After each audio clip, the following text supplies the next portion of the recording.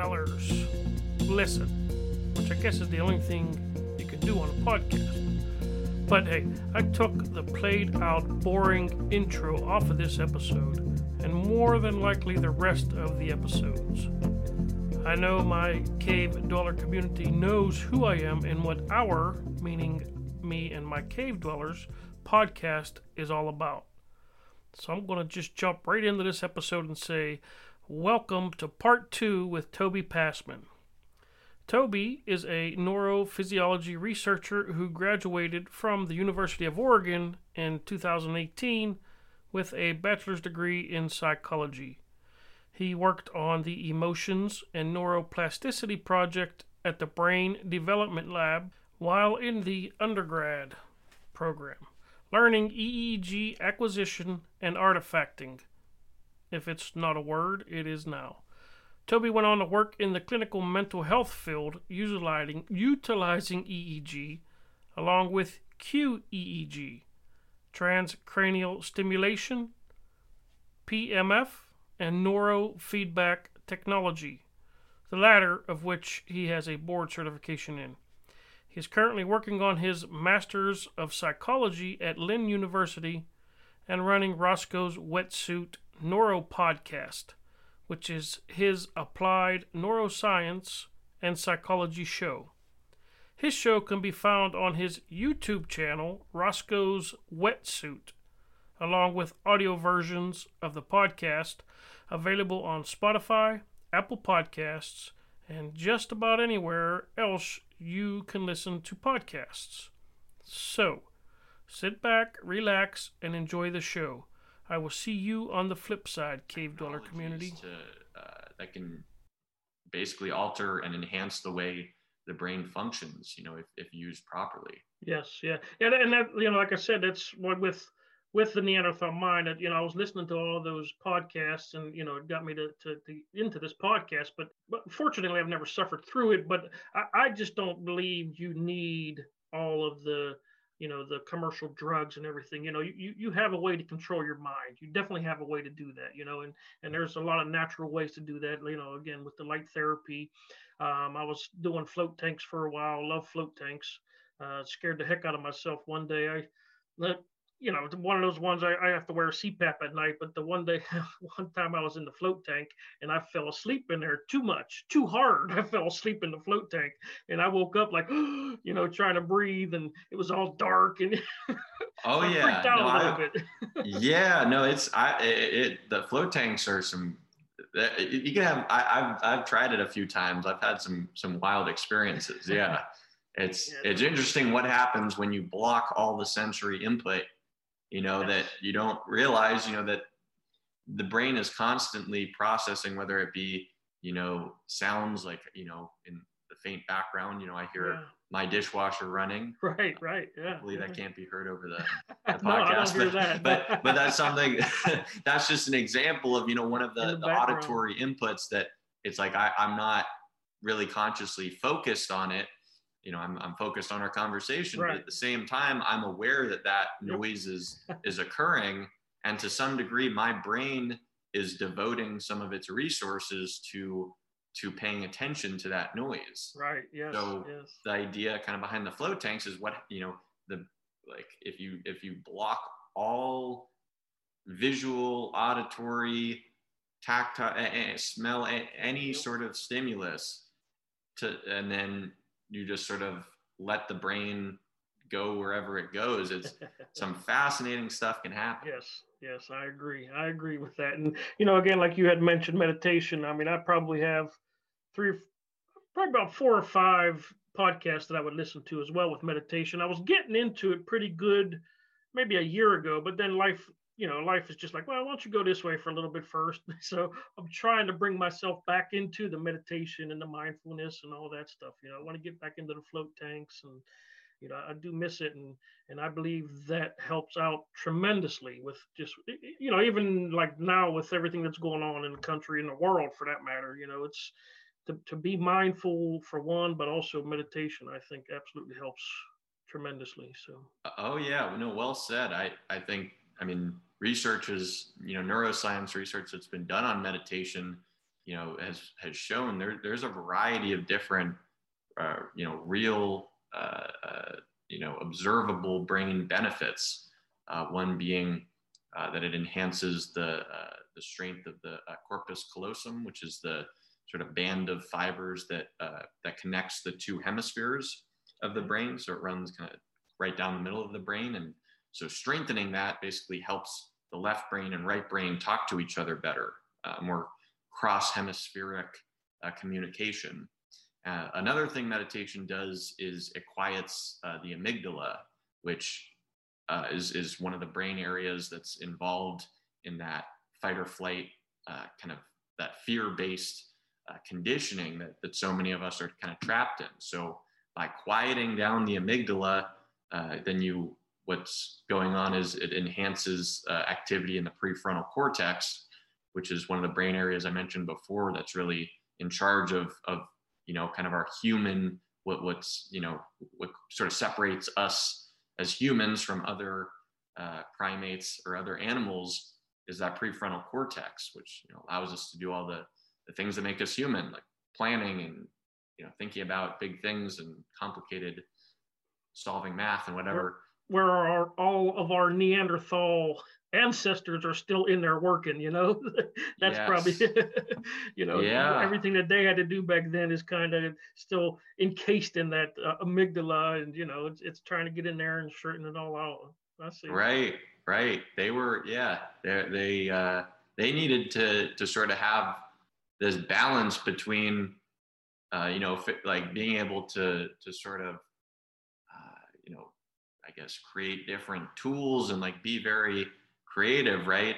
But also be very like vigilant and able to run away from things or fight and, kill things. Like they had to kind of use a lot of, the subconscious, like you were talking before, we're having a conversation, but like you said, you can still hear your dishwasher. I hear my furnace kick on. They had to do those things.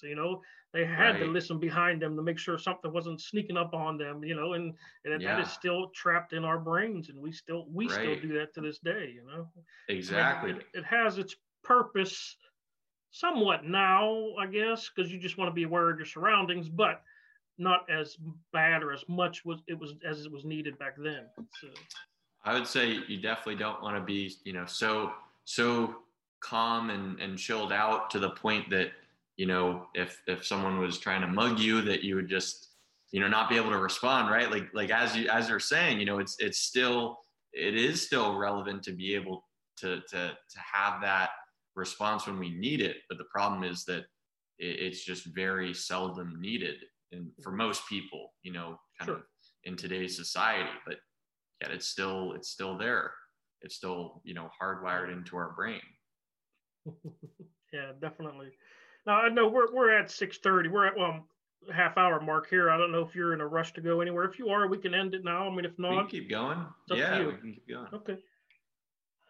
So now you had talked about, well, let's get a little further into the reptilian brain. I know we've actually discussed that quite a bit now, but are there some finer points about it that you might want to, get into and talk about or elaborate more on? I know you had automatic fear response is no longer valuable, which we just kind of mentioned, that they needed to hear what the heck was around them, not as much as we don't need that as much as they do, but right. If you have anything to elaborate on that, if not, we'll move on to a couple other things. Right.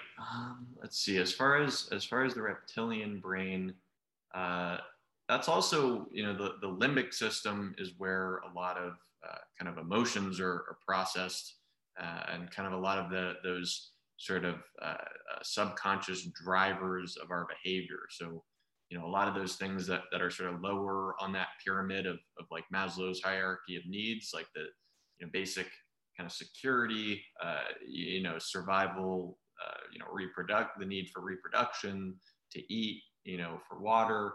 A lot of those things are kind of part of that reptilian brain. So all of those things, what are they doing? Basically helping to keep us alive and to propagate the species.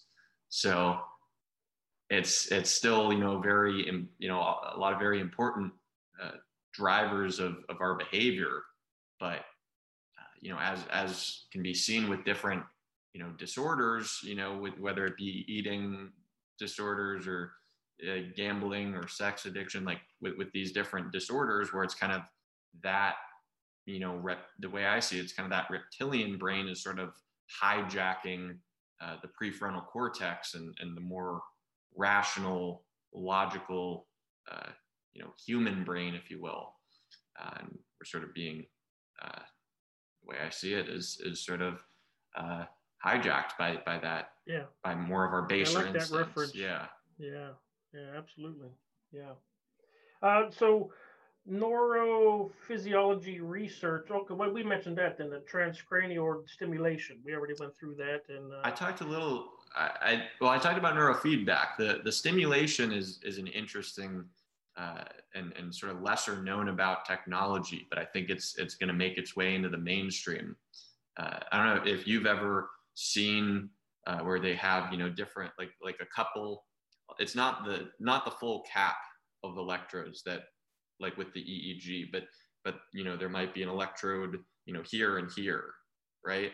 And the idea being with this transcranial stimulation is that you can run electrical current, that basically can run along the scalp and in turn be able to penetrate into the brain. And as we talked about earlier, the brain runs on a combination of electricity along with chemicals. So you can basically influence the electrical activity of the brain by doing this electrical stimulation. So you can stimulate various different frequencies. So the brain has a variety going from the slowest of the frequencies being like delta, which is really important for like deep sleep, kind of a completely, you're not aware of any of your surroundings. And then like theta is a bit faster. That's a frequency that's more sort of associated with like light sleep and dreaming, a lot of sort of meditative and sort of hypnagogic sort of a state. And then you get into like the faster frequencies being like alpha and beta, and those being more of kind of the frequencies we're sort of employing just on a daily basis, just going about our waking activities. Alpha being really important for that parasympathetic nervous system, which we talked about earlier, sort of that rest and digest response.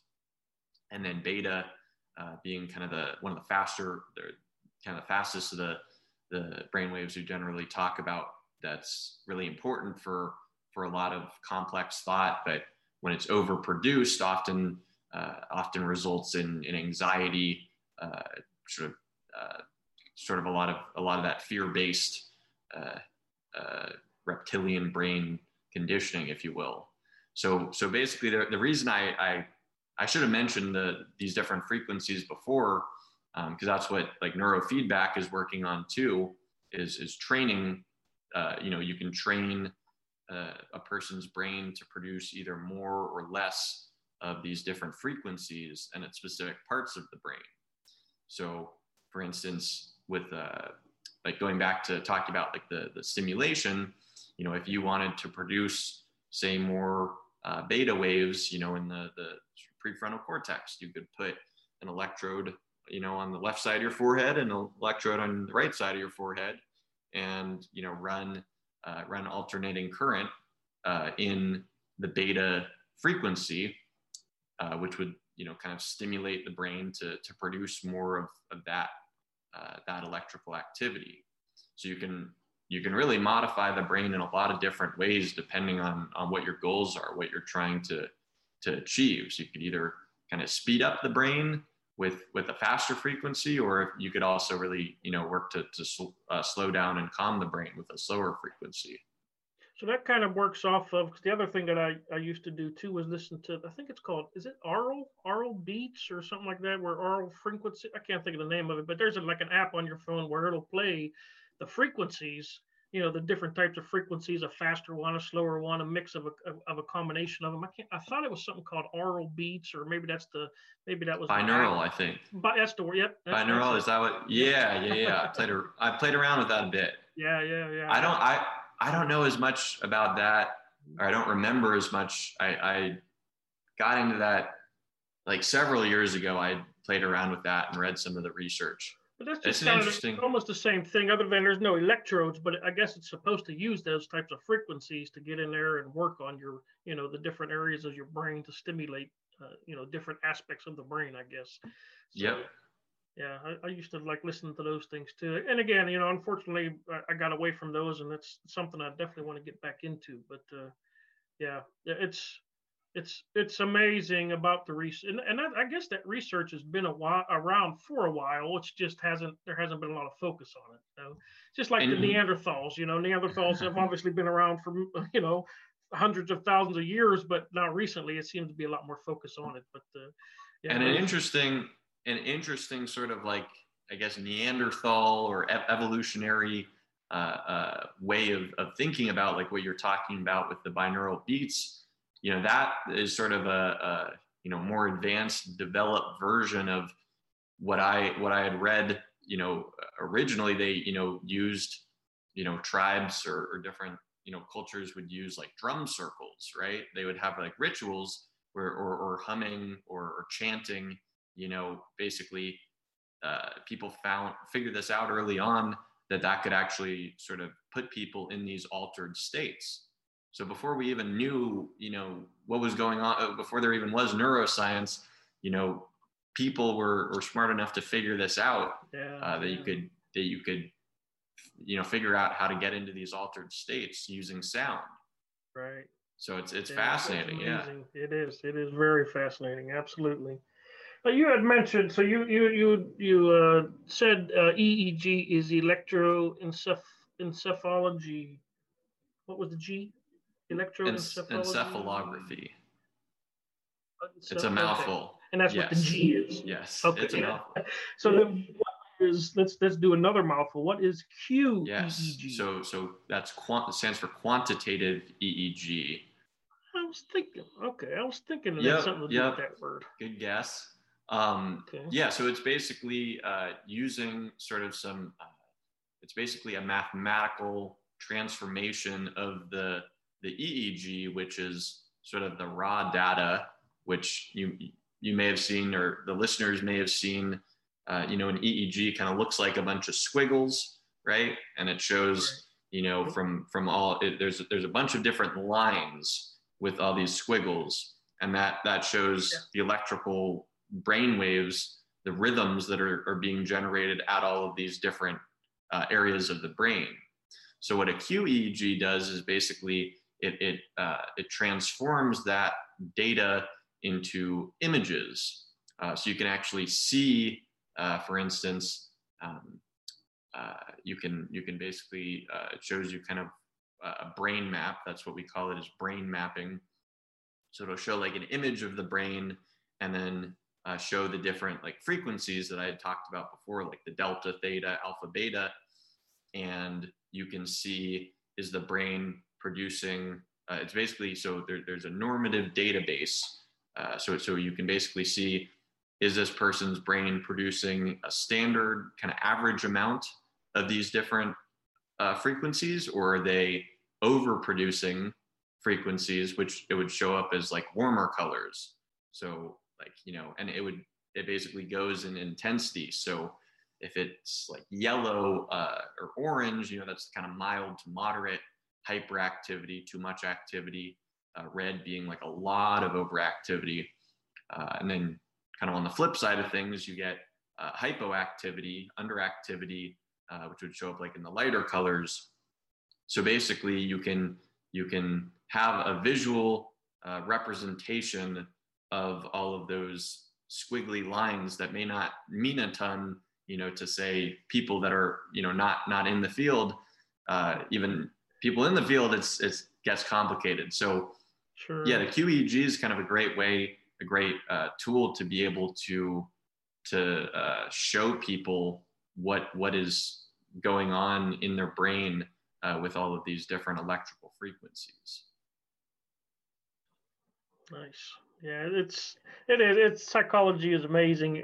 Just anything about psychology, about the brain is just, amazing how all the discoveries that are coming about, all the discoveries previously, and then especially getting into the biohacking of your psychology and your neurology and everything. It's awesome stuff to talk about and get into. The last, well, see, we may have even talked about that. How to modify evolutionary based fear. You had something about that in there. I can't remember if we touched on that or not. Yeah, I would say we kind of touched on that at various points, but I would say definitely, tools like you had mentioned, meditation before is a great way of just kind of quieting down the nervous system and kind of training the brain. The way I view it is, and I've heard this isn't my idea, but I really liked the way one researcher put this. Basically using the analogy of sort of real estate, like neural real estate. So basically, because of neuroplasticity, which is the brain's ability to change and rewire itself with new experience, basically the brain is plastic. It's constantly evolving and learning and adapting. So basically with this kind of idea of neural real estate, so you could sort of teach the brain to produce or to get in a more relaxed meditative state. So it sort of devotes more of this neural real estate to that function. Whereas if you're constantly stressed out, your brain is devoting more of that real estate to, making you anxious and fearful. So basically, hacking the nervous system, the evolutionary kind of biology, I would say is really a matter of figuring out ways to quiet down that fear response and practicing it over and over and over, because the brain will turn over more and more neural real estate to whatever it is that you do. So if say you were to start, I mean, we'll take the example of podcasting because that's something we both do. It's like the more you put out, is it 13 episodes? Yeah. Mm-hmm. So once you get to like 100, it's like say from your first episode, your brain was produce a little bit of this kind of real estate was going towards producing your podcast. At the 13th episode, now you're getting more and more, but then you hit 100. It's like any sort of skill that you practice over and over, your brain gets better and better at doing it.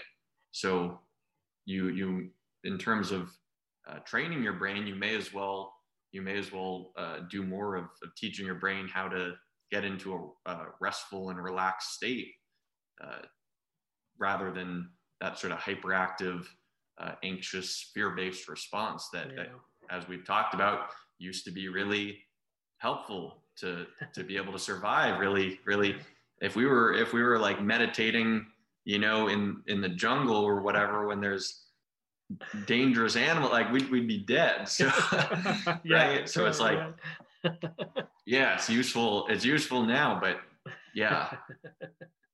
But no, I like the reference to with the drum beats and the chanting and everything that had to come from somewhere. I mean, the Native Americans did it.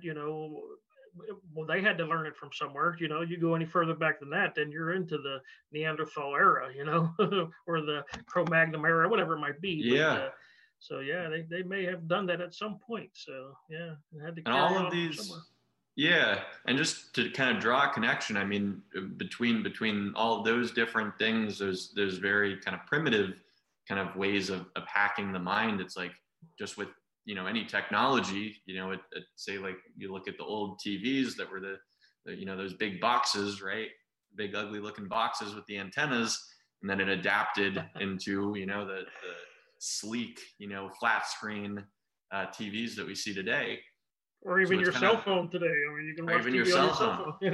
Yeah, absolutely. So it's like the same thing is happening with neurotechnology. So if you were wanting to alter get into an altered state back, however many years ago with, evolutionary, in evolutionary times, whatever, you might go to a drum circle or, take some peyote or whatever. Yes. Right. Some So it's like ayahuasca. an Yeah. ayahuasca, which is still people go to the jungle to do today. Yes. I know yes. people like, yeah. I wouldn't mind doing but that. I would be okay with doing that, trying it. I really would. yeah, Like, and then it's an interesting. how they're talking more and more about psychedelics using psychotropics. Like I think you mentioned psychotropics, but psychedelics, whatever, to really get into your mind. I wouldn't be against doing that. I would like to do that. I had one of my favorite episodes I recorded was with a John Hopkins researcher and psychiatrist who actually uses psychedelics and studies psychedelics in terms of utilizing it for mental health care. So working with like psilocybin is mostly what he uses, like mushrooms. But yeah, these things, some of these things have been around for a long time. I mean, the mushrooms are actually an interesting one, that the psilocybin, the psychedelic magic mushrooms.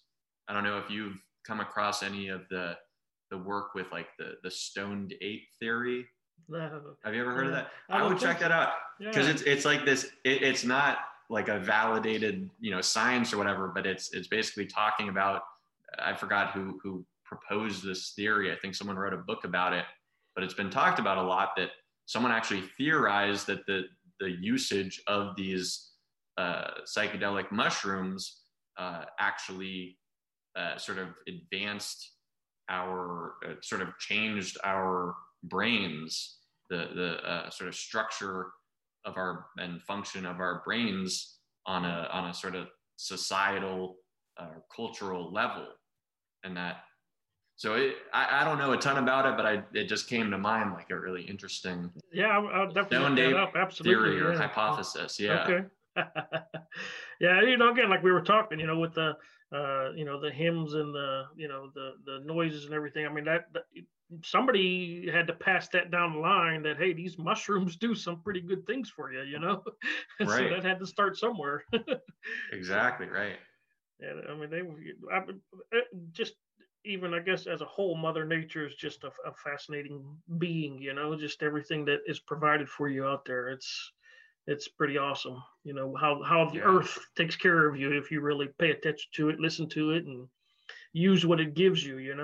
Definitely. Yeah, I think we've gotten further and further away from doing that, right? With the more kind of industrial, big pharmaceutical companies are taking you. They took us away from it, and that's What are you even do? like just like the mineral depletion, of the soil. It's like just reading about how the fruits and vegetables, eating some spinach, 100 years ago had like way more, mineral content, magnesium and potassium and all these different really important minerals that are really important for brain function too. Yes. But it's like, the soil depletion caused from all the, different chemical additives or whatever that they put into the soil. It's like the nutritional content of food, even when you're eating healthy, is not nearly what it used to be. Yeah. Well, again, mankind's been around for hundreds of thousands of years, and they didn't have, aspirin and ibuprofen and, naproxen sodium. They didn't have those things, They used leaves and tree bark and, things out of the soil. I mean, they used Mother Nature to survive hundreds of thousands, if not millions of years. So, I mean, definitely it's something that needs to be talked about to get back in touch with nature. And again, that's one of them things where it seems to be getting a little more a little more mainstream, I guess, in a sense, where you're getting back to Mother Nature. So I hear you. Well, I guess the final thing, Toby, and again, man, I absolutely appreciate you being willing to join me. Just the final thing, was there anything that we didn't discuss that you would like to bring up or like to touch on? Anything, whatever if you have anything. I don't know if you have any books coming up or talking about books. I know we talked about your podcast, so definitely not in the near future, but I hope to probably write some books eventually. I would say, I mean, I am really excited. My podcast is about to hit 100 episodes. I was going to mention that. Yeah. So put together kind of a 100th episode special where my good buddy is actually like interviewing me about the origins of the podcast. So it's kind of flipping the script a little bit, right? Yes, right, yes. But yeah, I'm super excited going forward with that. I hope to eventually, I'm going to be moving back to Florida, to Miami, and I'm hoping to actually have, get a studio set up there. Yeah. Hopefully somewhere like, on the water. Warmer weather, warmer weather, but have like an actual like podcast studio where I have hopefully, people, some people who are like local to that area, or maybe they're visiting, actually be able to record like in-person interviews. That's something that I'm really wanting to do in the future and really excited about. Absolutely, yeah. If we can ever get back to being person to person, eventually we'll be able to, I guess. At some point, forever. Yeah. But Anthony, it's been awesome to have to be on your show. I'm honored, man. I appreciate it greatly, just tremendously. I appreciate it, and usually what I'll do too is I'll send you an email, and I just ask.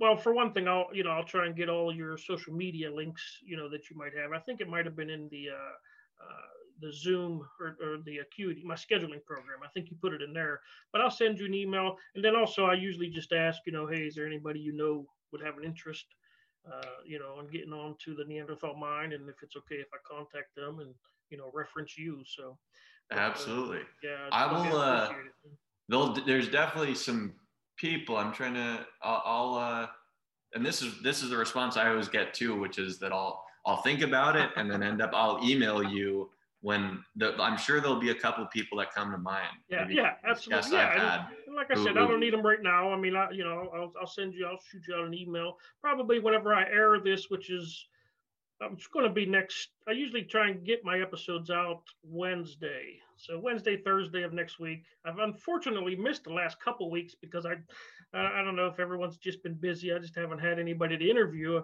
I tried one solo episode and I just couldn't stand it. I aired it, but I couldn't stand it. So now I'm scared to do a solo one. But now I got probably another 3 or 4 interviews set up. So, but I try and get them out on Wednesdays, if not Thursdays. So next week. So. Right on. Man, thank you, Toby. I appreciate it so much, man. I look forward to listening to your podcast. Again, Likewise. Yeah, but like I said, I just seen it this morning about you coming on, and I didn't have time to read anything or listen to any of your podcasts or anything. So, but I look forward to listening to them because I think it's it'll help me. Because it does kind of have a generalization or a basis of what the Neanderthal mind is about. So. No, and I think it's when I saw on podcast guests the idea behind Neanderthal Mind, I thought that was like a super cool, original, unique podcast. Yeah. So yeah. I'm really going to be looking forward to seeing what you're going to end up doing with it, and wish you all the success. Well, thank you. Yeah, I definitely want to give props out to podcast guests because that's who connected us, and yes. The next, again, like I said, 3 or 4 interviews that came from podcast guests as well. So yeah, I use them for oftentimes a very good amount, very high percentage of my interviews do come from them. Yeah. I'm looking forward to that 100th episode. A couple weeks away, maybe, huh? Probably about, yeah. I think I just put out 95. So. Oh, okay. Now, do you do yours once a week or just every couple of days? I aim for twice a week. Sometimes I end up doing kind of a flurry of like I'll record 5 or 10 in a week or something, and then I might go few weeks without recording an episode, right, but I try to regularly do 2 episodes a week. Very good. Well, again, I look forward to listening to it, and again, anytime you have anything that comes up that you want to push out there to anybody, man, give me email me, whatever it might be, and I'll be more than happy to get you back on. So certainly will. Well, Anthony, again, thank you so much for having me on, and thank you, awesome Toby. Job with this. Yes. Thank you, sir. Thank you. Just starting it out. So, it's been going, like I said, other than the last couple of weeks, but that's more on, I guess I could obviously blame it a little bit on me, but yeah, I want to hit it and get it. I guess you could probably shouldn't have said that, but that's there you go. I don't need to put the R rating in for just saying that, but now I'd say that's more like PG-13, right? Yeah. Like it's like all right, we'll go with that. yeah. Hey Toby, thank you, man. Have a good weekend, and like I said, I look forward to listening, and I can't wait to hear your 100th episode, man. Thank you. Awesome. All right. Take care, Anthony. You too, Toby. Bye now. All right. Bye. Well, there you have it, cave dwellers. Another psyched up episode from Toby Pasman. If you enjoyed it even half as much as I did, then I know I did good for you with this episode. As always, join me next week as we sit down with Rihanna Milne, a certified global life and love coach, childhood and love trauma expert, to discuss how our Neanderthal mind plays a big role in how we love, live, and learn. Here is a little snippet from the episode, one of 2 in the coming weeks from Rihanna Milne.